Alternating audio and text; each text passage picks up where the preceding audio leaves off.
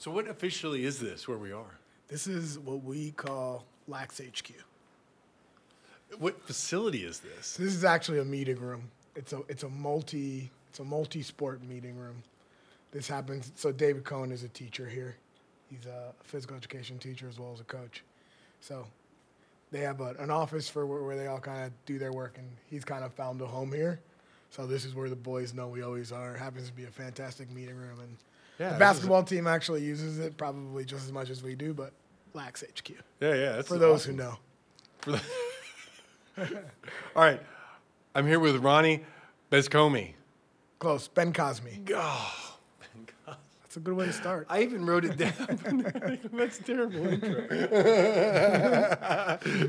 It's Monday afternoon, back at St. John's. So I'm excited because I'm actually planning on coming back and talking to David again. And I've reached out to Sam, and Sam's actually interested, right? So I've been pretty vocal that what y'all are doing at St. John's is pretty awesome. And when I met with David, David blew me away. And everybody I talk to, whether it's Bill at Drip or Mike at Pearland or whoever you talk to, right, that's bumped into you guys, everybody's blown away by what y'all are doing here, right, culturally. Yeah, it's not even lacrosse-wise, man, because lacrosse is awesome too, but just culturally what y'all are up to here is pretty cool, right? Yeah, I mean, definitely feel fortunate to be part of a program like this, and what David has started here, I hope goes a long way, and I think those guys respect it because I think it's what they're doing, right?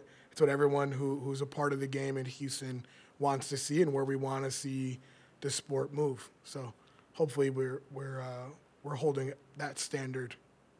Yeah, and I'm fired up about it, and I'm pumped that David's giving me the access, right, to just kind of come here and lurk around for days on end and talk to you guys. Just come hang. Come to the Lax HQ. You know now.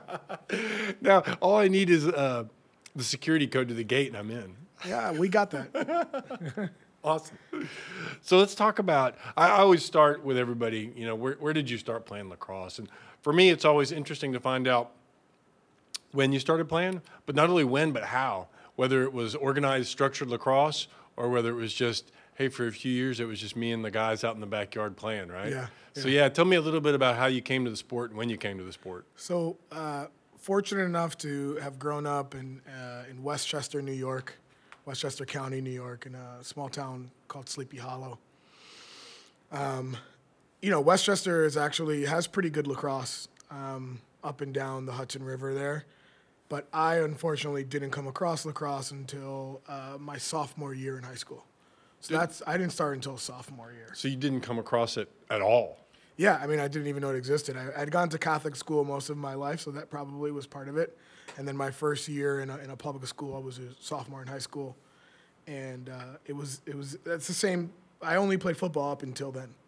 And that's when I recognized that there was more than just football out there and more possibility. And it was a spring sport, and I'm Dominican, so I get a lot of crap from my uncles for not being a baseball player. But I didn't learn it until I was a sophomore, and it was kind of I'm sure everyone's knows someone at least who's had this journey where, hey, lacrosse is just football with a stick, and that was all I needed to hear my first year. And I was lucky enough to play a ton. We weren't world beaters, but I played with some pretty nice lacrosse players, pretty good guys, some D2 guys, and Alfred, some D3 guys. Obviously, I was a D3 guy as well. So just kind of a nice program. Learned about it my sophomore year and really took a hold of it. I was a 3-sport guy in high school. Everyone was really, and most of the guys that I was around were 3-sport guys, so that wasn't out of the ordinary. But during the spring, it was all lacrosse all the time, and I remember going into after my sophomore season, I joined a men's league. So as a sophomore in high school, and at the time in Westchester County, there really wasn't a ton of youth leagues. There was club stuff, but unless you could afford the club stuff, you didn't do it, right? So I joined the men's league. So I was playing with, Division I graduates and guys who were off for the summer. It was more, unfortunately, it was a beer league, really, is what it was in 2005, 2004. But that's where I really learned lacrosse, was in the summers playing with these grown men. So when you came to the sport as a sophomore, you're new to the sport. I mean, it didn't even sound like you had a stick, right? You said you just discovered I remember this thing, right? I showed up to winter workouts after after a wrestling practice, because we were still in season. And I met the coach, Gary DeVico, and I showed up with a Modell's stick. It probably cost me $30. It didn't have a butt end. It was flat as a rock. And I practiced maybe half the practice, and then he gave me a pole, and he said, "You're going to play defense." And then I played defense for the next 3 years of my life. But he gave me my first stick. It was kind of just probably something they had in the closet that some senior left after they graduated, and I played with that thing for the next 3 years. You said you were playing men's league. Yes. In the off season. Were you still playing close defense there, or were Yes. you mixing it up? I was playing close. I only played defense until college. So I played pole until college, and then summer league was really about going out there and learning the game. Like guys were telling me like, no, you can't step over that line, right? I learned that in the summer league. Right. Granted, I had just played an entire season as a starter on defense in high school, but there's just only so much you can teach a guy, right? Like, our program, I think, has struggled numbers-wise. We had probably like 23 kids on the team, which is nothing to balk at. But in Westchester County, where you have people coming off the bus with 50 guys, right? Right. It was a different world, and I think we were fortunate enough to learn the game from a guy who really preached the fundamentals.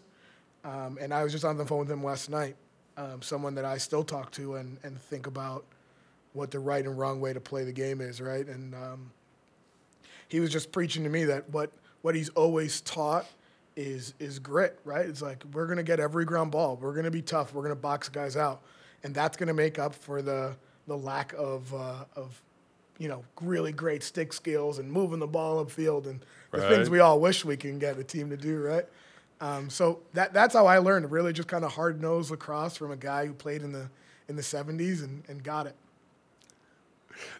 What I loved about your story was the amount of learning that went on in the summer. Yeah. Right. I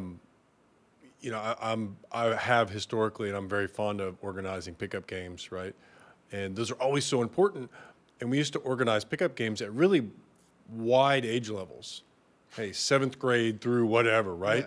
Yeah. And I'd love to get matchups when I played with like a 7th or an 8th grader. Right. Just like you said. Right. Yeah. And just talk him through it.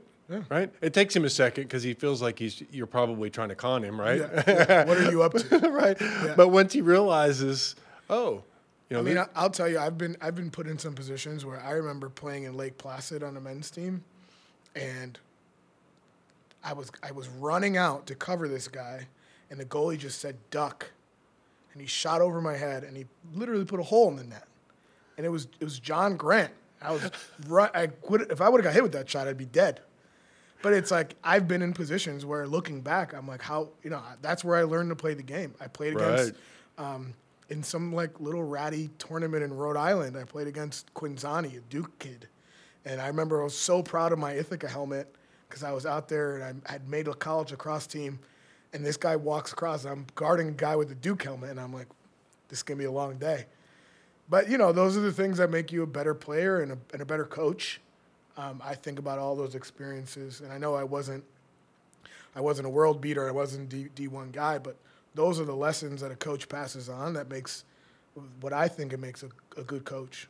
Yeah. So how would you characterize those 3 years that you played individually in high school for yourself? I would tell you that that's where I learned how important fundamentals are, and I think so much about those practices every day.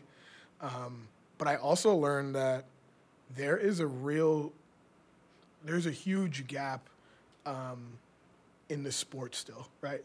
There's programs that can barely get helmets and gloves, and then there's programs that have 50 guys rolling off with, their number on a bag, right? And that's where I learned to just respect the game, because if you respect the game, that stuff doesn't matter. And if you do the right thing, fundamentals, then you're gonna be a good player. You're gonna be a good guy. You're gonna give back to the lacrosse community.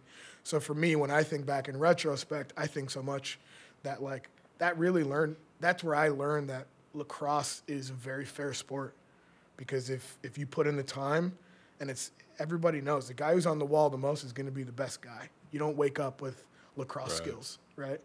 So in retrospect, that's what I learned. I would say during that time, I just learned to be really gritty, just like a really hard worker. Like I was the guy who wanted every ground ball. You know, as a senior, I was the only senior on my team in high school. So you want to talk about learning leadership? I got thrown in where I was a pole. I was the face-off guy. I was on man up. I stepped in the goal when our goalie got a penalty.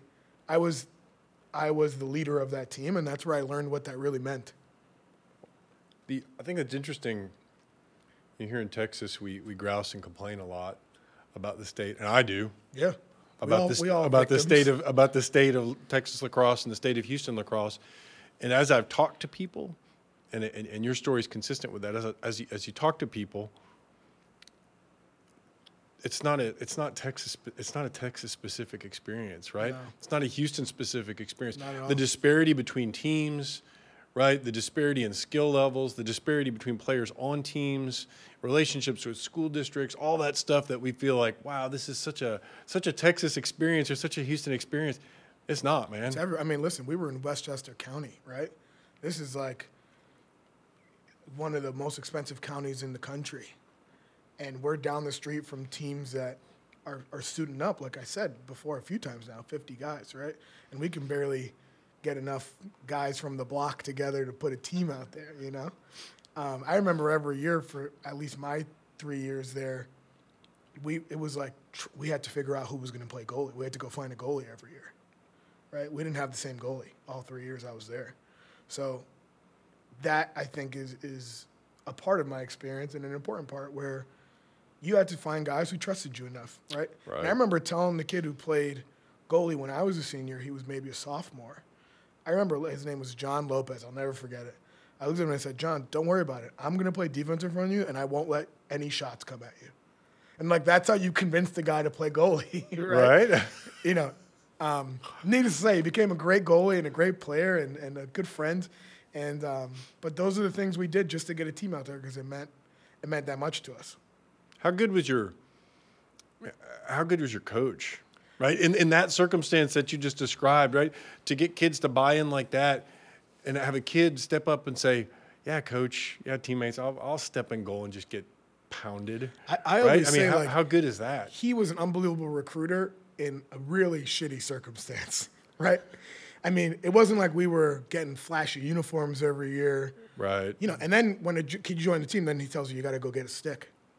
And you're like, I got to find $100. Like, what? There's no way my mom's giving me $100 for a stick, right? So I always say, like, he's an unbelievable recruiter, and I think the way he coached us was the way that we needed to be coached. Because I think if he went out and just hit his lacrosse pedigree to the maximum and did all the things he knows, he's a brilliant lacrosse guy. He in his own right as a player and as a coach. I think we'd be looking at him like, this guy is nuts, right? So he figured out, like, what we really bought into was being the grittiest team on the block. And anywhere we went, we beat guys coming off the bus in toughness. Right. Right? And they may hang more goals on us, but those dudes never wanted to play us. Is he still there? He is. So he's, again, despite his pedigree, right, that you keep referring to, he's still there. He's still there, and he's had a few really incredible teams before and after me. I would say the guys who were seniors when I was a junior, that was an unbelievable class. You know, there was a kid who went to Ithaca who ended up being my roommate, George Angevine. He could have played at Ithaca, and he had a back problem, so he didn't. We had a guy who went and played at St. Vincent's. He had somebody played very early on. I think it was like a 2003 graduate, play at Boston College. Since me, there's been a few D3 guys. I would say there's one guy who stands out who I coached a little bit. His name is Ben Perrins. He was a face-off guy, and it was a 3-time All-American at Conn College. So he's still churning out. He's got a kid now who's being looked at by a few of the Division I's as a D-Midi. So he's still churning out great lacrosse players, and unfortunately, you think about all those guys, and those are guys who were fortunate enough to be able to play in the summer and fortunate enough to go play on a club team, right? And that stuff is unfortunately a huge part of our sport. And I say unfortunately not in a bad way. I just say unfortunately because there's kids out there who are unbelievable lacrosse players who don't have that advantage. Yeah. There's definitely a barrier to entry, right? Absolutely. And I've learned that. I've learned that the hard way. And I would tell you, though, that when I think so much about Coach DeVico, I still remember lining up and every single day after stretch, 2-on-1 ground balls. Every single day after stretch was 2-on-1 ground balls, because that's what he preached. We got to get the tough one, right? Right. So, I can talk about him for days. It's like, he made me a lacrosse player. Ah, that's a great story. Tell me about the team's success while you were there. And I'm going to be honest with you. I ask just because I feel like I have to, knowing full well I'm not sure it matters. Yeah. I mean, know what I'm saying? To be honest with you, I don't remember fully. I know that we had a really nice year. My first year on the team was a sophomore, was when the kid who went to BC was there.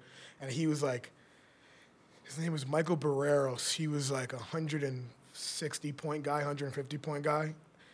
He still holds the record for CPL points, obviously. And then my next year was that really nice class of seniors, and they led us very nicely. And I want to say we won probably 15, 16 games, which was very good for our program. And then my senior year, I want to say we probably won 13 games, 13-7 probably. But that senior year, you were the only senior. I was the only senior. Yeah, I was the only senior. So how was that senior year different for you because you were the only senior? I felt a level of ownership on that team that I didn't think was possible on the team. I've always been a team guy. I was fortunate enough to play a lot of games given the size of our school and the size of these teams. So I've been a guy who's gotten a lot of play time across all three sports. But until I was a senior, I didn't feel the full impact of ownership of a team. And it was the thing where, you go out for the coin toss, and I was standing there alone, right? And then later in the season, we named a second captain who was, I think, 2 years below me in grade. So that just showed the dynamic of, like, I really felt an ownership of that team where I didn't leave the field unless I was being penalized, right? What was that ownership? What did your coach do to imbue you with that sense of ownership? Or did he? Was there anything overt, or was it just a subtle cultural thing that he developed over time? Very overt. I think the way he treated me was with a different level of fairness, right? So I say a different level of fairness. I think he recognized that the responsibility I had as the senior, I deserved a little bit of different respect from him. And he would make sure that I got to speak before and after games. On timeouts, you say, Ronnie, anything you want to say, right? And by the way, I don't know anything about lacrosse this time, but I think he recognized that if I looked around the huddle and said, hey guys, we're going to go get this, they would believe that. Right. And again, I think he empowered me to do that, and he gave me the opportunity very early on in my life to learn to speak in front of people, right? Learn to be followed, which I can tell you now in my professional career as well as my coaching career and my personal life has gone a long way, very long way. So that's where it all started. Yeah. So what? You went to Ithaca. I did. At what point during your high school career did you decide, I think I'm going to continue this in college? Well, the story gets even kookier. So I was a senior in high school. I was playing football at the time. So I was playing my last high school football game on our home field. And this guy comes over to me after the game. We probably lost. I don't know. I was sulking on the field probably. And so I was lingering. And this guy comes over with his young son. He said, hey, my name is David Halesworth. We moved here last year, and we've been coming to these games, and my kid loves watching you play. Where are you playing football next year? And I said, oh, you're talking to me? I'm not playing college sports. There's no way I can play college sports. It hadn't been something that I even considered. So he was shocked by that, and he said, well, we love you on the lacrosse field. We love you on the football field. You got to play somewhere. At the time, so I also was studying dance at the time. So I was 4 years into like my training as a dancer, and I was doing all of the different. So I was doing ballet, I was doing tap, at like the whole deal. So my plan was after graduation to move into New York City and audition to try to get into a dance program. So you can imagine my mind. I'm on a football field, probably sulking again after a loss. This guy comes to me, I need to play college football. I'm thinking about going to be a professional dancer. So I'm like full rattle. So anyway, I grew to have a relationship with this guy, and he was another huge part of my life and what took me to the next step. He was an Ithaca College graduate, and his best friend, who he played football and lacrosse with at Ithaca College, was the head coach at Williams, George McCormick. And him and George had this plot that they were going to get me into Williams. Well, let me tell you what it's like to get a kid into Williams who doesn't have the grades. Those guys were unbelievable. They tried 2 or 3 times to get me into Williams, and we got really close, but it didn't work out, and I would have gone to Williams and probably played both sports. After a while, George said, "Why don't you just go to Ithaca? You should go." And he called over to the football coach, and I got a visit shortly after, and now I'm in lacrosse season, and I go and I visit Ithaca as a football player. And that started to be my route. And I was like, okay, I'm going to go to Ithaca next year, and I'm going to play football. So this is my last lacrosse season. And then halfway through the season, I said, well, I'm just going to send the lacrosse coach a tape, and we'll see. And I think so much about it now because our kids are putting these unreal highlight tapes together. And I remember thinking, well, I'm not going to send him a highlight. I'm going to send him a game film so he can see what I play like. And this was my mentality. And thinking back, I was like, Jeff Long probably put that tape in through 2 hours for 30 seconds. Was like, this kid's a joke. Needless to say, I didn't hear. I don't think I heard back. Oh, I'm sorry. I did hear back from him, and he basically was like, I got like 3 All-American defensemen here at the time. He was like, I'm good. I don't need another defenseman, but you're more than welcome to try out.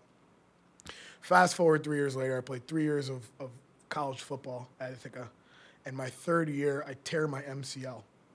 So I missed the whole football season. And now I'm getting towards winter, and I'm like, I feel great. I need to do something. So I walk onto the lacrosse team. I hadn't played. Was it the same coach still there? Same coach, Jeff Long, still there. And I remember rolling into his office. He was like, sure. He's like, you can come try out. He's like, but I'm going to tell you right now. He's like, I'm not going to let you be a drill buster. Those were his words. I said, all right. I went up with a short stick. I went up with my pole. And after the first day, he said, I'm telling you right now, you're not going to make the team as a pole, but I love your grit. I love your energy. Pick up a short stick. We'll try you for a short stick D-midi. So that's what I did, and I made the team. And I remember that whole kind of few weeks of tryouts that he gave me. I remember him just busting my balls every step of the way. Bencosme, I'll send you back to football. I don't need this shit, you know. But I was fortunate enough to make that team, and I mentioned it earlier, but it's one of the biggest points of pride I have in my kind of life was being able to go out there and make a college lacrosse team because it meant so much to me, and being able to play with some guys who, just could have played wherever they wanted probably. You know, there was a kid who transferred from UMass who I played with, and I remember seeing this guy, and I was like, how are we on the same team? But, I think it said something to, every team needs that grit, right? I was a guy who was willing to put my face in the mud for a ground ball, and that went a long way, and I didn't get a ton of playing time, but I remember scoring my first goal in college. I was my 2nd year, and it was a very inconsequential goal in a game. It was like the 18th goal and like a 25-6 win, right? But I remember like being so fired, and my coach celebrated, and he's not a celebrate guy. So I was like, that means something to me. Like that's always one of the memories etched in my mind. But I pushed through for 3 years. In my last year, my 5th year, right? It was my last year of eligibility. I went back to play again. and I was the old guy, right? I was the guy who was in an hour early and there an hour late because I had to ice and heat the knees, and but I was a grinder. I was a grinder, and I got a ton of playing time as a senior. I was not quite as a starter, but I was a short stick D-midi who was invaluable, I think, to the team in terms of grit. And I to me, that's like the pinnacle of my lacrosse career, right? Is I got to go in and play with the real guys. Did you mentioned, is it Coach Long? Coach Long at Ithaca. Yeah. You mentioned him kind of busting your balls a little bit. Yeah, absolutely. Was that his personality, and was that the way he coached everybody, or was that specific to you? Did he figure out what your buttons were? That's the way he coached everybody. Okay. Yeah, he was a ball buster, and he was a Navy guy. He played in the 70s in Navy. He has his own like very storied lacrosse career. And he just loved Ithaca. Like that's where he raised his kids. It's where his wife works at Cornell. And the way he coached us was to push us, and he was a no-nonsense kind of guy on the field. But you go to his office and you chop it up with him, and he was like, Grateful Dead guy. He's super chill behind the scenes, but when you hit the field, he let you have it, right? And that's how he coached everybody. And I think that's why he was incredibly fair as a coach, I thought, right? He had no problem crushing me for busting a drill, but if, the D1 transfer busts a drill, he's getting equally crushed. Right. Right? Maybe more so, right? Which is a huge credit to him. And his success at Ithaca has been unbelievable. He's been there forever. I don't know the exact years, but he's had a lot of successes there, and he's seen a lot of players move on. So there's a gent who is playing both indoor and the field game currently. He just won a championship with Denver Outlaws last year. He's an Ithaca guy who played maybe 3 years after me. And Longman continues to get the guys up in Central New York, and Longman has his own kind of crazy. Who's the guy at Maryland? This is a stupid question to ask on a podcast. Tillman. Tillman was an assistant coach for Longman for a year. Oh, really? Yeah, he slept on Longman's couch for a year and coached at Ithaca. So, Longman knows all these guys. He's deep. And I just think it's tremendous how much respect he gets in the lacrosse world. And I got to live through it, so I understand the why behind it. How was that coaching experience different between high school and college, right? Very. They seem pretty different, right? Yeah, very. How did those two styles serve you? Very well, actually. I think I've learned, my own style is probably somewhere between the two, to be fair, now that we're talking about it. But it was great. It's what I needed, right? I mean, I was going from being a guy who my coach looked at as leading the way in the lacrosse game, right? To a guy who looked at me as like, you're only here because you work hard, right? But that was a level of respect I think he had for me, is that I think I probably don't make a lot of the teams that we played against. I don't make their team. I didn't have the lacrosse aptitude or the stick skills. I mean, I remember I picked up a short stick after never playing that position in my life. So I think he recognized that the team needed a little bit of edge, and he allowed me to be that guy. And in my senior year there, he allowed me to be a vocal leader, which is, I think, says a lot about him, because I think he didn't care if I was the best lacrosse player, right? He recognized that I was a guy in the locker room who was trusted, right? What years were you there? I graduated in 2011. So that means I played the 11 season, the 10 season, and the 9 season. 2011. Holy cow, you're young. Does it feel young? You're young. It's 10 years ago almost. Yeah, I know. It's young. Yikes. So I'm curious to find out when you got the coaching bug, right? Because a lot of people I talked to at some point during their college career, they went and coached at a local middle school or something like that, right? Yeah. So where along the way did you catch the coaching bug? So, again, I think when I think about the landscape of Sleepy Hollow athletics, my high school. Excuse me. so much of the guys who were integral in us picking up the stick or learning how to wrestle or playing football were the guys that came before us, right? So I still remember, Joe Infante, who became a very good friend of mine. When I was in high school, he was in college or just graduating college. And he carted me around to all these men's tournaments. And when he was on a team, he's like, hey, let's put a spot for my guy. So he's a guy who really was my steward into the game of lacrosse, right? And, I remember him giving me a few bucks to eat at tournaments, right? And this was a guy who was just out of college. He didn't have probably 2 pennies to rub together either. So I think so much about that being a part of my experience. And I remember coming back from college on breaks or in summers and going and helping coach the football team, just showing up. And the coach, it's such a part of the programs there where the coaches are like, hey, Ronnie's here today. He's going to work with the D-backs, right? Or, guys, Ronnie has this great drill he learned. He's going to teach us how to do the, 3v2 from the side instead of from up top where we usually do it, right? So they allowed us to come because it was such a part of it because for us, we talk so much about identity in sports, or at least I talk a lot about identity in sports. And I mentioned it a little bit earlier, but I'm one of probably very few Dominican lacrosse players that exist. I come from a high school that was probably 60% Dominican. So for me to be out there helping coach, it goes a long way because these guys now see, we can do this too. Right. Right. And that matters so much, kind of just in life, generally speaking. But I would say in sports, it matters a lot to be able to identify with someone who's seen some success in the sport. So to me, it was very important that I went back and I gave back and I was coaching all the time in that sense. After I graduated college, I was working as a hall monitor at Sleepy Hollow. So that gave me the opportunity to coach 3 seasons because I was working the schedule. It was ideal. So what were the challenges coming back to Sleepy Hollow and coaching, right? So there were probably boys there that you either knew the family or knew the boy, right? My brother was still there. Yeah. So my youngest brother was still there. What were the challenges?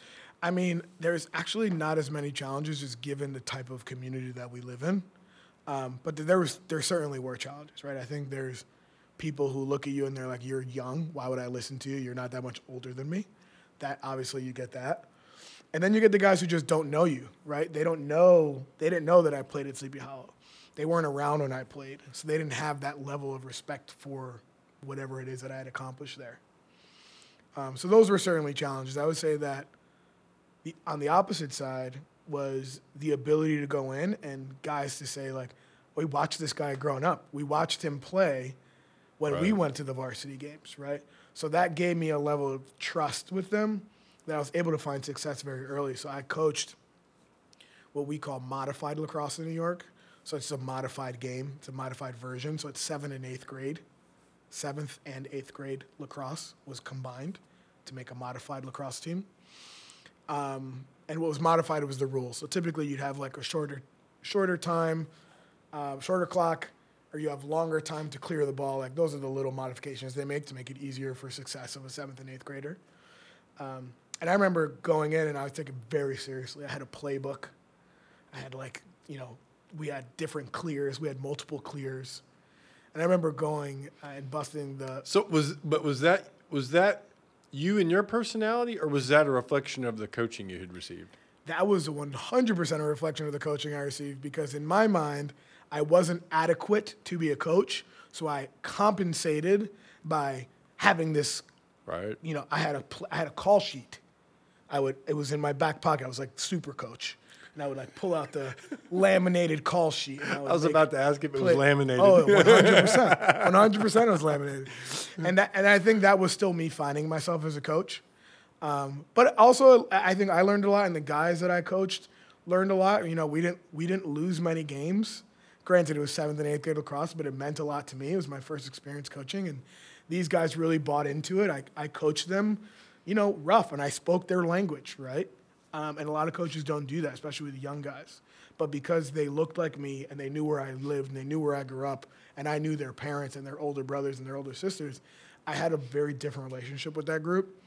And those guys went on to be unbelievable lacrosse players, and I had nothing to do with it probably, but it was a really great experience for me to learn the ropes and figure out what my style was, what kids liked, what kids didn't like. I know I looked at the guys that had coached me, and I tried to definitely pay respect to the way I was coached. I was going to say, you mentioned your style as a coach, right? That's your first season, right? Yeah. But at the time, were you conscious of developing a coaching style? Yeah. Yeah. I spent some of my time in college doing like coaching classes and coaching seminars. So I thought a lot of like the philosophy of it all. So to me, I was one of those guys who thought like, what is my coaching philosophy? And while I didn't write it on the back of a napkin in a moment of brilliance, I would tell you that I really think about the guys that coached me and what worked for me and what mattered to me. So, that was kind of the beginning of my coaching chops, if you will, and that was a lot of fun. And those guys, some of those guys, I got one of those guys is at Holy Cross now. Another one of those guys is at, God, he's going to bust my chops. His name is Isaac Newland. He is High Point. He's at High Point. So he was. They were boys that played on the 7th and 8th grade They were in team. my first 7th. They were the first group I ever. You've got to take credit for that, Yeah. right? Yeah. I wish. Those guys are great, and they have really nice little lacrosse careers. And So was that 7th and 8th grade team that you coached? How was that organized? Was it organized through the school? Yes. Okay, it was. Yeah, So it was a through school. the school. At the time, it was the first coming of the feeder program that was built by the gentleman I mentioned earlier, Dave Halesworth. So he started a feeder program called Legends. It was like Pop Warner Lacrosse. Gotcha. Right? And that group was the first group to ever do that in 3rd grade. So that group had been together since 3rd grade.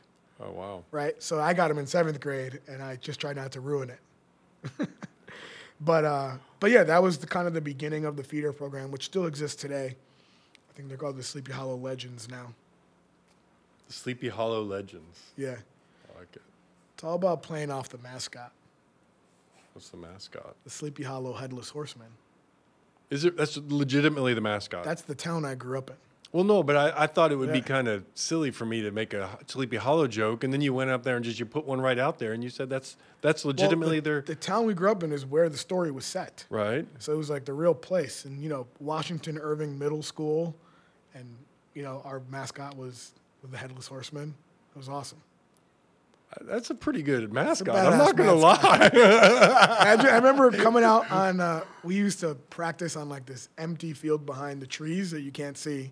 So the team we just wouldn't be around. And then we'd run out from the trees behind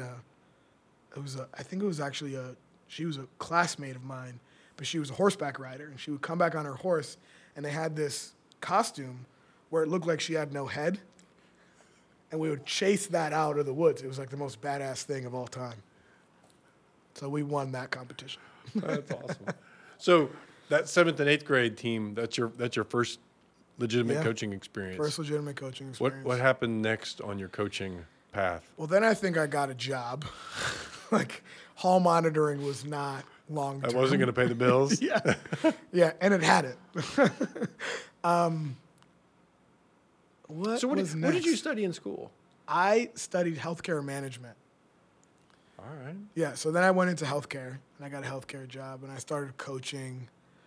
Did you ever think about studying teaching or coaching or? Yes. So I'd gone into school as a business major, and then I was like, this sucks. This Yeah, is the not world's for me. full of those, right? Yeah, we got plenty of these guys. I'm going to go do something else. So then I was like, I'm going to be a PE teacher. And I just switched all of my coursework to PE. However, I never went and asked anybody if I can do that. So when I was like a junior, second semester junior, I was like, hey, I just realized I never officially did this. Can we just change it? And they were like, no, you're supposed to ask permission. You've been taking classes at this school for the last year and a half, and you didn't ask anybody. So, no, you can't. Now your major is? So now I had like half of these business classes, half of these PE classes, which luckily, fortunate enough, is heavy science in the beginning. So they were like, the only way you get out of here is if you do healthcare management. Oh, and you have to come back for a 5th year. And I was like, well, I guess that's what I'm doing. And it worked out great. I think that coupled with, whatever bits of leadership I picked up along the way, it worked out great. And my first job after that year of 7th grade was with a healthcare clinic. So is this where your coaching career gets derailed a little bit, or were you able to? Oh, that's a bummer. Big time. So I was only able to then volunteer at Sleepy Hollow for a few years, maybe 2 years of volunteering, and then I started working at my next job, and then that's where I was able to get a little bit more involved in the summer league stuff, and I was helping with the summer league for a while. And then a year later, I moved to Houston. So the summer league stuff that you said you were helping with, what was that? It was a team called Chillaxwear. My buddy Joe Infante, who had again stewarded me into the game of lacrosse, he started this clothing brand called Chillaxwear, and it was geared towards a lacrosse player. It was a lot of fun to be a part of. But we had a men's team, which we wore all this stuff, and it was cool. And then what he recognized was that the kid stuff, when I say kids, I don't mean that like flippantly. I mean like it was maybe like a 8th grade team, a 9th grade team, and then like upperclassmen team, something along those lines. So I helped him do that a little bit. We coached a bunch. We went to a few tournaments. It was really just kind of like tournament teams. It wasn't necessarily like a program or anything. But we had a ball, and it was easy to do because it was like, let's just go take Friday, Saturday, Sunday, and bang out 8 games. But it was, again, a really good time. I coached my little brother there a little bit. He was maybe a senior at the time. So that was fun. And then I ended up moving to Houston. And when I moved to Houston, I was like, well, I guess I'll never coach again. So when you came here, it was for a real job. It wasn't for lacrosse, right? I was like, I'm probably done coaching. What year was this that you came to Houston? 4 years ago. So that is 2015-ish. Man, that's so recent. Very. But it feels like, time flies. So I came here in 2015. I played a little men's league. That's where I was like, at the time, I was like, I'm going to get back in shape. Because it's been X amount of years after college, and I hadn't done anything. I'd like bump on a log. So I went and played. I played men's league for, I don't know, two summers. You said you played for PBR, right? Yeah, I played for PBR. So we're going to get sidetracked here. Sure. Who are some of the names I'm going to remember from PBR back in the day? Oh, man. Was Taylor playing for PBR I back played then? with Taylor for those 2 years. I remember just showing up. I didn't know anybody. Remember, I just moved here. Right. So I found the league. I signed up as a free agent, and they were like, show up. When you say the word men's league in Houston, you have to put it in air quotes. Yeah. The league. The league. Yeah. Where there were more than 5 lacrosse players at a time. Yeah. So I showed up there, and they're like, you're on this team. Introduced myself to a few of the guys, and they're like, what do you play? I was like, I'm a face-off guy. I faced off in college a little bit. That's kind of where I found my niche. Really just like not skilled, just like willing to cheat better than the next guy. And, I didn't care if I got caught holding the other guy's stick or the ball or whatever. So I was like, I'm a face-off guy. And they're like, cool. So I would only fogo because I was so out of shape. And they were like, dude, you have to stay on the field. If you're in Houston, you got to run the field. These guys are like, we're exhausted. You have to stay on the field. But I remember I had like a really fun time. I don't remember losing many face-offs, but I'm trying to think of who else would have been. Benny? God, what's Benny's name? I don't know. I don't remember a lot of people's names. There was a really funny goalie that I had like really nice connection with. He was awesome. The Episcopal coach was not playing for us, but we played against him a few times. Donnelly? Mike Donnelly. Mike Donnelly's one of my heroes. Yeah. He's got life figured out. He does. He's got it figured out. So I remember I chatted up with him a lot, and he was open to me. He was like, if you ever want to coach, and I was like, oh, that's hard to resist. Well, that's the key here in town, right? Historically, the key has been the men's league, right? Which Donnelly and I and Littner and I have talked about a lot. The men's league here has suffered lately because of the economy. There's not a lot of new people coming to town, and in turn, the coaching ranks have suffered, right? Well, because that's where you find your coaches. They moved it too far away, right? I think the men's league moved from being which was far away for you probably at the time. We were playing where the Dynamo practice when I was there, and then they moved it to the Woodlands, and now I've lost track. I don't know where it is. So I think it also doesn't help that our city is 600 square miles. Yeah. You know? It's all over. That's right? rough. So the time you spent with PBR, did that have any impact on you picking your coaching career back up? Were there contacts that you made there? Zero. Zero, really? Zero. Was that because, I mean, you just weren't interested? The right opportunity wasn't coming up? It wasn't even on my mind. Remember, I had so focused on the identity of the people that I was coaching, right? So to me, it mattered so much that I was going to a black and brown community to coach, right? That I hadn't even considered looking for what that looked like in Houston for me. Plus, I was so deep in trying to have a career at this point in my life. I was like, I got to figure this out. Yeah, that's I futile, dragged man. my wife from New York. I better pay these bills or else I'm dead. Got to make an effort. Yeah. So I just wasn't in that state of mind. And then fast forward, my wife met somebody she was working at a retail job. I had removed her from the Northeast where she was a coach and teacher. And she was like, I'm going to take some time off. It's a big decision to figure out where I'm going to teach or coach next. So she randomly met somebody at a retail job who had an STX lanyard. And she was like, oh my God, nobody plays lacrosse here. And she was like, you know lacrosse. They were both in the Northeast. And she said, you have to meet Angie Kensinger. And this is not my story to tell, so I won't go too much into it because I definitely want you to talk to her. But the next day she met with Angie Kensinger, and the rest was history. Fast forward after that spring season where she coached, she was interviewing for a job here at St. John's, and she was introduced to David Cohn, who had just got hired. I mean, he had just started. It was very early on. And she said, oh my God, my husband's a big lacrosse player. And he was like, yeah, he was a Navy guy. He was like, oh, he played for a Navy guy. So I emailed David that night. And I probably can find the email still. It was something to the tune of hey, I don't know how much I can commit. I know you're new. My wife just interviewed there. If you need any volunteers, I would love to have a conversation with you about that. We met for Starbucks maybe 2 or 3 days later, right on Westheimer in Highland Village. What was the state of his staff at that point? So I didn't know this, but at the time, there was no staff. It was him and whatever was left over from the Sam Chambers years. That was it. So all the guys that were coaching there, he was going to coach varsity by himself. But I found out years later, right? So I go and meet with him, and I think between the time I emailed him and the time I met with him, he had met Kyle Dowd.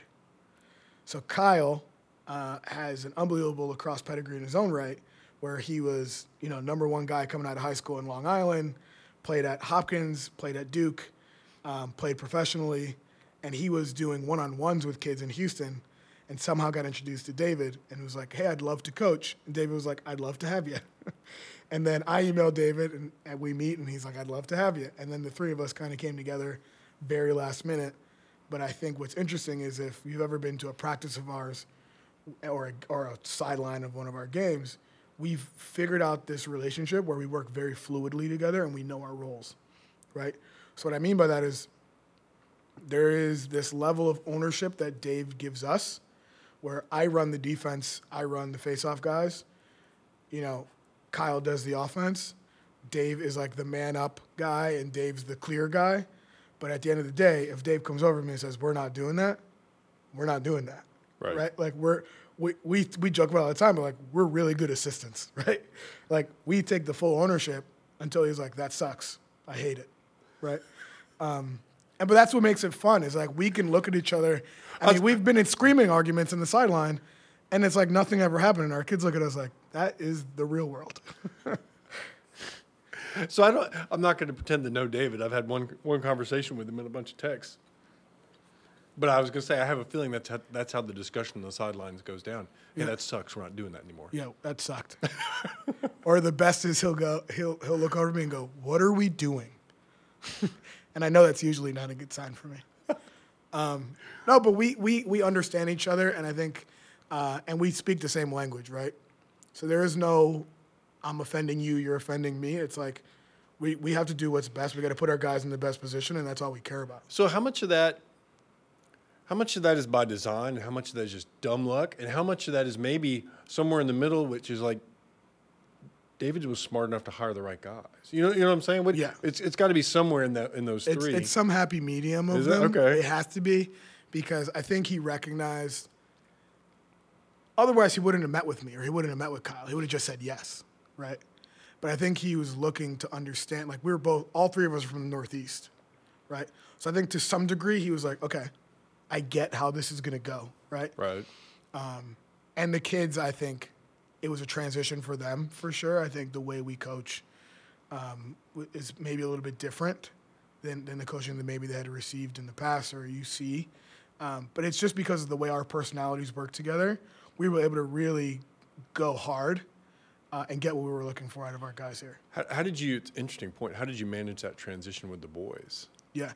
I would tell you that David did a phenomenal job and really started with the fundamentals. And when I say fundamentals, I'm not even talking about the lacrosse field. Right. I'm talking about, like, this is what it's like to be on a team, right? Our boys, Dave does this fantastic thing where in winter, like in preseason workouts, they wear white T-shirts with their names on them, right? And it's like, you have to earn the right to be on this team.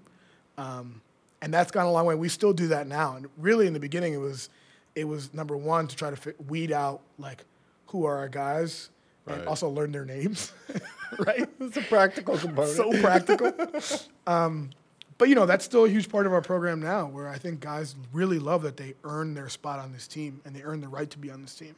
And Dave spends a lot of time talking to them about what it means to be a good teammate, what it means to be a good member of society. Like, these are things we talk about regularly. So what's your role in that, right? So I'm willing to bet the ownership, right, and the autonomy that you discussed on the sidelines, right? That doesn't stop on the sidelines, right? No, it goes deep. It goes into everything you just talked about, right? Yeah. So what's your role in those situations where you're doing the non-lacrosse stuff? I mean, it's a lot. I mean, listen, we had 53 kids in the program last year, and we try to keep up with all of them, right? We have 16 seniors. So, I've never texted so much with a teenager than this year, where I'm trying to figure out everyone's college process. Are you good? Did you get in? How are you feeling? Did you send the right thing in? I've been writing, recommendations for kids. We're very involved, and me and Dave were recently just out with both of our wives. We were having a drink, and we both get a text message at the same time that one of our guys got into a college. And it's like, that moment is like the moment you live for, right? You're like, dude, he's texting us to tell us that he got in. Right. He doesn't need to do that. He could be texting his academic advisor or something, right? But that's how much I think it means to us. And I think the kids know that, and that's how much it means to them. How much time do you spend with David and the other coaches each week doing, like, planning cultural stuff, right? Not X's and O's, practice planning aside, just planning on the cultural stuff that you've got going on. Well, so first of all, me and David are like very good friends. And so we talk all the time anyway. But, it's like that our lives are just so interwoven now, where we might be talking about our wives or travel or prepping for the lacrosse season or X's and O's or this great thing we saw, this wrinkle we saw in a defense, or, this upcoming season. We've been planning a few things we're going to do with our boys off the field, which are very important to us and, again, sculpts the way that our program moves forward. Weekly, daily, I don't know. Whenever one of us has constant, right? Whenever us has an idea, like, you get that midnight text. I've done it a lot. He has a kid. He's awake all the time. He doesn't care. So I did it recently to him. I was like, hey, so I was thinking, and he's like, what do you got? So we're texting for like 45 minutes at 11 o'clock at night. But the fact that y'all, your lives, right, are social. I'd say socially, because it's more than that, right? But your lives are so connected and intertwined, probably tells you a lot. Yeah, it right? makes it easy, and I think we both believe in what we're doing here, and it matters to us, right? And I think when something just matters, it's easy or easier. I wish it was easy. But that's a huge part of what I think what we've developed here. And again, like when I think of like how much I've learned since I've been here, I'm a guy who I can get the guys going. I can put them in the right spot. But sometimes Dave's going to come over and say, "Hey man, have you thought of this?" And I'm like, "No, that's brilliant." I'm still learning every day. I don't pretend to be this fountain of lacrosse knowledge. And I think when you do, you've probably stopped being a good coach, right? I know I have a lot to learn. I've been doing a lot of studying this year on some different stuff that I think we're going to throw into what we've done defensively that I think is going to make us a lot better. And the philosophy that I take with Dave is like, let's go learn it really well before we come out and start opening our mouths. So we actually, when he comes back from break, we're going to spend a good amount of time probably in here on these whiteboards figuring it out so that we can go and make it easy. Yeah, you as a coach presenting it to each other, right? Yeah. And taking your knocks in here with the other coaches, right? Yeah. Yeah, it's one of the things where, like, a lot of plays work on paper. And then you show up and you're like, oh, there's a guy there. So it's the same deal, right? And I think we are smart enough to know that we're not the smartest guys. And that's why we have people like Pete joining the team. And obviously, David's experience as a lacrosse coach and at the Division I level is unbelievable. And we're gonna take a lot from that. And I try to figure out where I can put my pieces in. I know that David and Pete and Kyle are not going to tell me on the face-off anything that I don't know, right? So at the face-off X is a place where I have a very high level of comfort, and I can go in and really coach the shit out of the guys. And we've seen a lot of success there the last few years.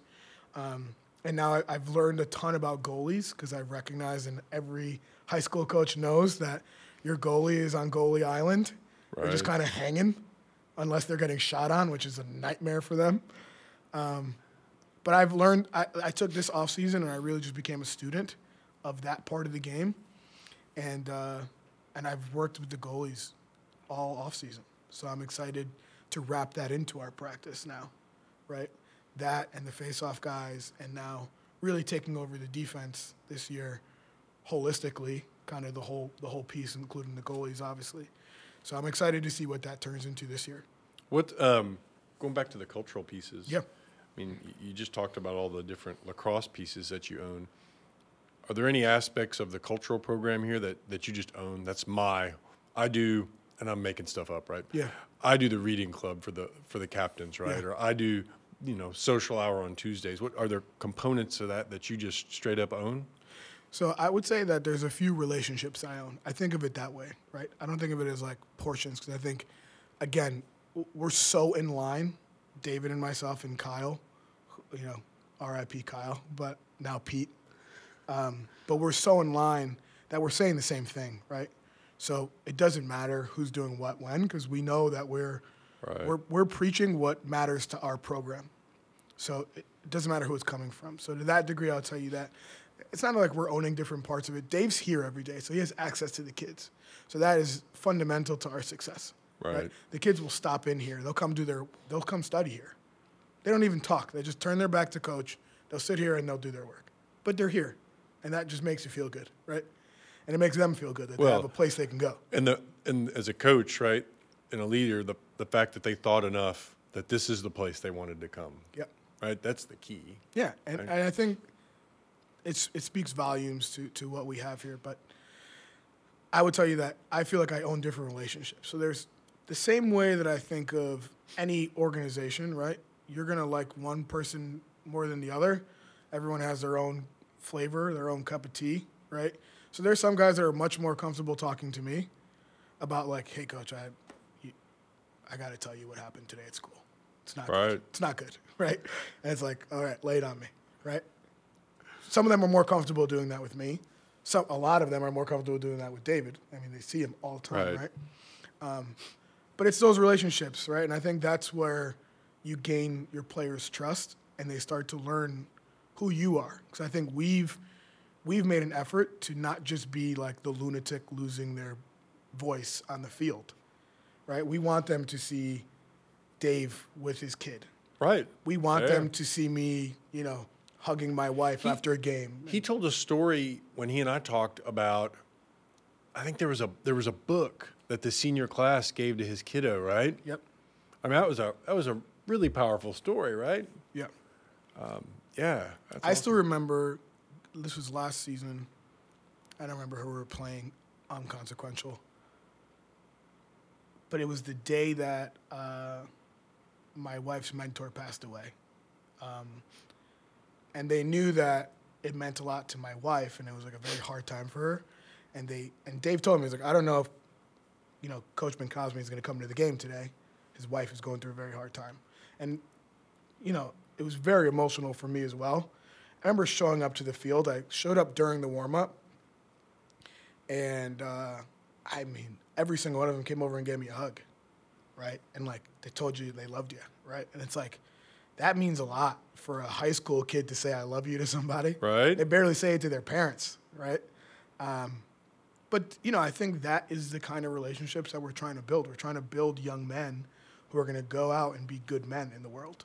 And I think learning that relationships matter and how you treat people matter, if they're learning it from a guy, I think is going to go a long way. How has Pete, since Pete won't come and talk to me. Yeah, we got to get him in somehow. We're going to shame him on this podcast. I think that's what we should do. I have to speak to him by proxy. Yeah. How has Pete fit in? I mean, so this is going to be. So when did he come on board? Pete, I don't know technically, but he's been on board for a few months. Yeah. So I mean, I know Pete, right? I mean, he slid right into that, right? Yeah, it's no big deal. He joined us for our Shellbacks camp that we did. I think it was like 8 weeks or something. And he got right in there. First of all, Pete is unbelievable with kids. I know he ate that camp up, right? Oh, my God, he crushed it. Yeah. He was like in his element. Yeah. He was like leaving there jacked up. He probably went and did push-ups. So that was, I think, where we kind of got to feel each other out and what our roles are. And I think we'll continue to do that. And I think we continue to tell Pete, like, you're here because we need your voice, right? Like, Pete's here because you know his pedigree, right? You know what he knows. Yep. Like, we want that. We want him to, and I think it's going to take a while because I think Pete's, very respectful human being. It's who he is in nature. And I think he doesn't want to step on toes. But I think, and I hope what he's already learned, because we've had a few really great sessions. That's like what's left from our last session on the board, so I'm remembering. But I'm excited to unleash Pete. That's what I keep saying. I just keep saying, like, Pete, just unleash. Let it out, man. But he's like, he's a brilliant lacrosse mind, and I'm so excited for him to build his relationship with the guys, and he's starting to do that already. I saw a few guys today. I was in here chatting with a few of the guys earlier, and they were asking me, hey, what was the question? It was like, hey, is Coach Pete going to, like, coach us by himself? And I was like, yeah, what do you mean? They're like, nothing, we're just really excited. And I was like, okay, that's a weird question, right? So to them, I think they just want to build a relationship with him. I think they've seen what that looks like and the success that can be built from that. So I think that's a cool question for them to ask. I know they bust their balls about it, but like for a teenager to think about that, I think to me it says that they've seen the success of the relationships they've built with us and what they built with Kyle. So I mean, I can tell you that there's two things. I think stylistically, Pete is very different than David and I, which I think is very important for a strong coaching staff. And the second thing is that Pete knows more lacrosse than I will ever know in my life. Yep. Right? And I'm comfortable with that. I'm super comfortable with that. Dave said this in the last one, but Pete knows has forgotten more lacrosse than we'll ever know. That's the truth. Right? So I'm just excited to see him go to work. So what I mean, we talked about your high school coach, Yeah. right, and the impact he had. We talked Yeah. about your college coach and the impact he had, right? Yeah. And now you're here at St. John's, and the staff's awesome, right? Yeah. I mean, what's been the impact of the staff on your coaching style since you've been here? And you haven't been here that long, right? No, we came on together 4 years. But yeah. there's been an impact, right? What's For been the sure. impact on you? I think number one, I think just Dave allowed me to do it my way, right? So he let me take over the defense really fully last year. And in our first year, I think it was like, hey, like you can run the box and do the face-off guys. And I think over time he became like confident in what I was doing and how I was delivering the message. And I think it's just a reminder that like there are no mad scientists, right? There's just mad people, and then there's scientists, right? So it's like you know enough, you know what you need to know, put the guys in the right spot, and sometimes you're wrong, right? Right. And I can tell you that I can't do it in two hands. The amount of times I've looked at my guys and said, "Hey, I really fucked that up," that wasn't good. So I think it's a level of honesty that I've learned to coach with, but also like I'm a big student of leadership. Is what I kind of just say. I'm a student of leadership. I love to read and learn about different ways that people are being successful as leaders, who people think are great leaders, things like that. And that journey as a coach and the journey as a young leader in my professional life have gone hand in hand, right? I think the same way you talk to people who report to you, it's not too different than the way I talk to my players. Yeah, I tell people all the time, I don't remember the last time at work I yelled at one of my employees to get optimal performance. Yeah. I just don't remember that. Yeah. Right? Not how it works. Yeah, yeah. You know what? I am known to get a little vocal, especially on game days. That's my favorite. Well, I think the kids have learned that. But they know what that is. It's passion, right? Yeah, They know that. exactly. They know it's not coming from a place of anger. No, right. And I think they've learned to play with passion, which I think is something that is not something someone teaches you. Something you see and then you recognize and then you do, right? So I think they saw the passion that we were bringing with us to not only games and practices, but everything we did, and they recognized that that's how I want to roll, right? Well, it's good that they recognize that, because that when they don't, and they don't bring that same passion, that passion disparity, as I call it, Friction. dude, it'll give you a stroke as a coach, right? Yeah. Right? Yes. So it's great when they pick up their game and recognize that and try to narrow that gap. Yeah, Because that it's gap huge. will kill you as a coach, man. It's huge, and again, I hadn't coached in a long time, and I was showing up to games my first year at St. John's, and I was preparing for games the way I prepared for games as a player, and that's way too amped up. Like you can't be the crazy guy. You can't be the guy who's like, we should watch him, right? So I learned that in my time here. I learned how to operate, as a professional coach. David was a professional coach, right? I learned what that looked like. And I like to think that the things that I've brought to the program around how we talk about, diversity and inclusion, right? We'll have team conversations about incidents that happen, right, in the world, Right. in the news, and we'll talk about like the rights and the wrongs and the how we expect our program to handle things if something ever happened, right, and what our expectation is, and that's a place where I'm very vocal, right? It matters so much to me to see black and brown players in the game. I think it's going to be a measure of success for us at some point. It will be the scales will tip at some point, and lacrosse will break through to another level of success that we haven't seen yet as a game. And I think when you start to see that disparity we talked about early on in this conversation, when you start to see that gap get narrow, is when I think we'll have our biggest success as a game, as a sport.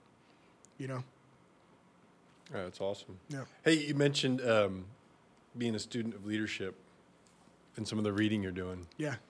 What are the last 3 leadership books that you read? I just finished for the second time the David Goggins book, You Can't Hurt Me. My boys really love that one. I'm currently in the middle of, for the second time, I put it down and I started it over again, Extreme Ownership by... It's on my phone. Let me look it up for you. It's going to kill me if I don't remember his name.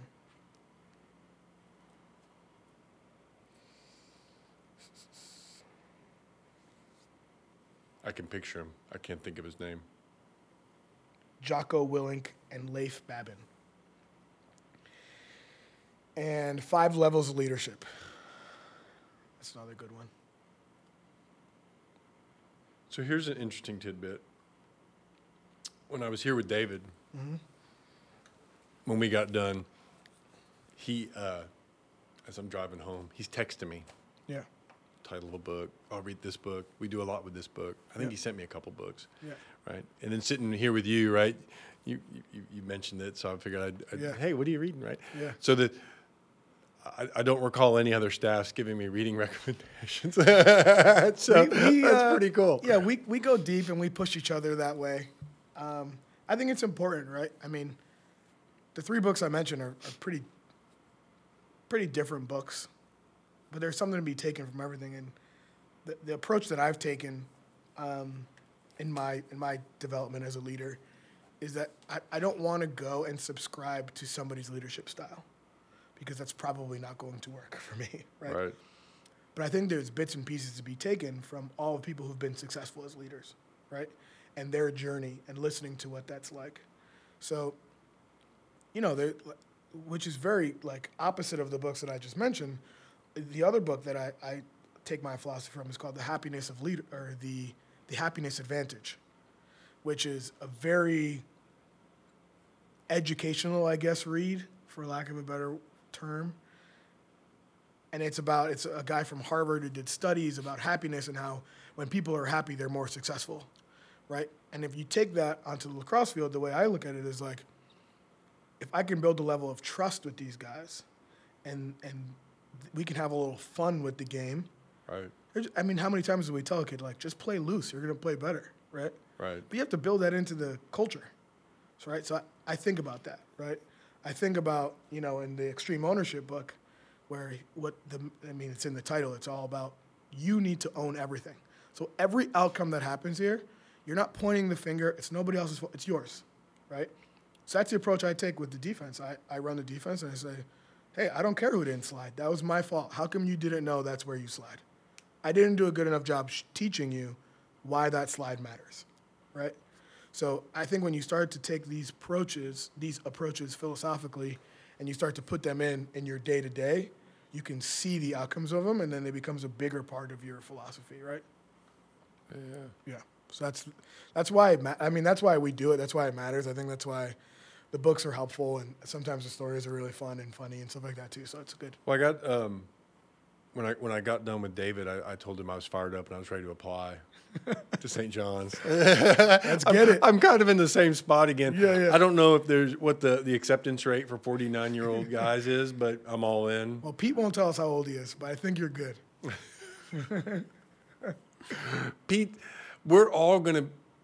someday we're going to discover how old Pete is, and we're all going to be terrified. Yeah.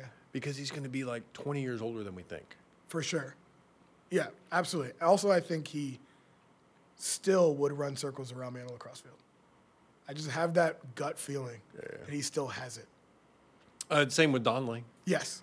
I think Donley scored more goals in the summer box season than I did. That's Jesus. And I think he only showed up for 2 games. Meanwhile, I'm complaining about taking the stairs. It's these guys are incredible. Yeah, guys like that are my hero, man. Yeah. I mean, when you see Donley roll up at a men's game, it's how do you not respect that? He's got the ankle braces on, the high cleats. That's awesome. That's how I want to be when I get old. Absolutely. Which isn't very far away. Got to figure it out. Man, I appreciate you having me out here. No, I appreciate you I'm having fired me on. up, This man. was fun. This was cool. So now, at some point, I've got to come back and so Mike Staub, who I think I mentioned was out at my house this past weekend. When he got done, I made him hang around for like an hour, and we drank some more coffee, and we got on the whiteboard. Got it going? Yeah. Oh, we got to have you over for a little whiteboard So- session. That's where we'll get Pete. Yeah. So I'm going to hit you up at some point very soon and say, do dude, it. I'm free this afternoon. Let's do get it. on a white. Let's meet at the, what was this called? Lax HQ. Wax HQ. Lax HQ. Give me the code to the gate. Let's go. Let's right? go. So I'm going to take you up on that, man. That's awesome. Yeah, man, I would tell you this was definitely a pleasure for me as a guy who I think just loves the game and doesn't fancy himself, a high IQ lacrosse guy. I think it's awesome that you gave me the opportunity to chat. No, and that's there's so many consistent themes, right? Yeah. I mean, when I was talking to Rich Moses, he's Rich Moses. Yeah. Right? Yeah. So I'm talking to Rich Moses, and I'm spouting off trying to sound smart about my philosophy on feedback loops and volatility. Yeah. And he goes, I have no talking idea. about? I have no idea what you're talking about. You're like, okie dokie. Got it. Like, but you're Rich Moses, man. I know. Well, that's like I just found out recently that the lacrosse coach at Texas A&M is a Sleepy Hollow guy. Is he really? Yeah. How did you not know this? I was like, how did no one tell me this? He's been there for 30 Ever. years? Since 78. Oh, wow. It's long. Yeah. Holy cow. Yeah, he's been there since 78. I think he played on the first Sleepy Hollow lacrosse team in the 70s, 1968. Have y'all hooked up? No, Found I each other, just talked? literally I just looked up his name a few days ago. Tony's. I'm gonna pull it up. I have it still up somewhere. But anyway, like the reason I bring that up is because like there's just so much more to learn about the lacrosse in this area. Yep. And the great thing. Tony Scazzaro. Yeah. So the great thing for me is when I do these, right, and I talk to folks like you, and everybody gets fired up and they reach out to me. And what's cool is people constantly are telling me, I didn't really know him that well, but hey, he and I went to the same high school. Yeah. Right? Or, oh man, I didn't know he went to college there. My sister, and it's crazy how, it's a small community, right? But despite the fact that it's a small community, people don't know each other really well, right? And this has been a vehicle for people to kind of connect the dots, because I hear from people all the time about it. And it's a super cool side effect of this whole silliness that I'm doing with this, is just now I know people are connecting the dots and reaching out to each other and talking to each other, right? You got to keep it up, man. Yeah. You got a lot of work to do, though. You got to get up to Tony Scazzaro. That's the next one. I'll have to put him on the list. Yeah. Mike Brand, I think he was the first one to give me a hard time. He said I needed to rebrand this. He said I was limiting myself. He said, you got to stop calling it the Houston Lacrosse Project. He goes, the Lacrosse Project. You've branched out. He goes, you're at least the Texas Lacrosse Project. That's fair. Right? That's a fair feedback. So Yeah. he could be on to something. But it's a slippery slope. It's going to be the U.S. Lacrosse Project. No, I'm not that smart. There's no way. Well, if there's one thing you learn, none of us think we're smart. Yeah, I'm shocked I've made it this far, frankly. That's awesome. All right. Well, I thanks so appreciate much. it. Yeah, Appreciate it.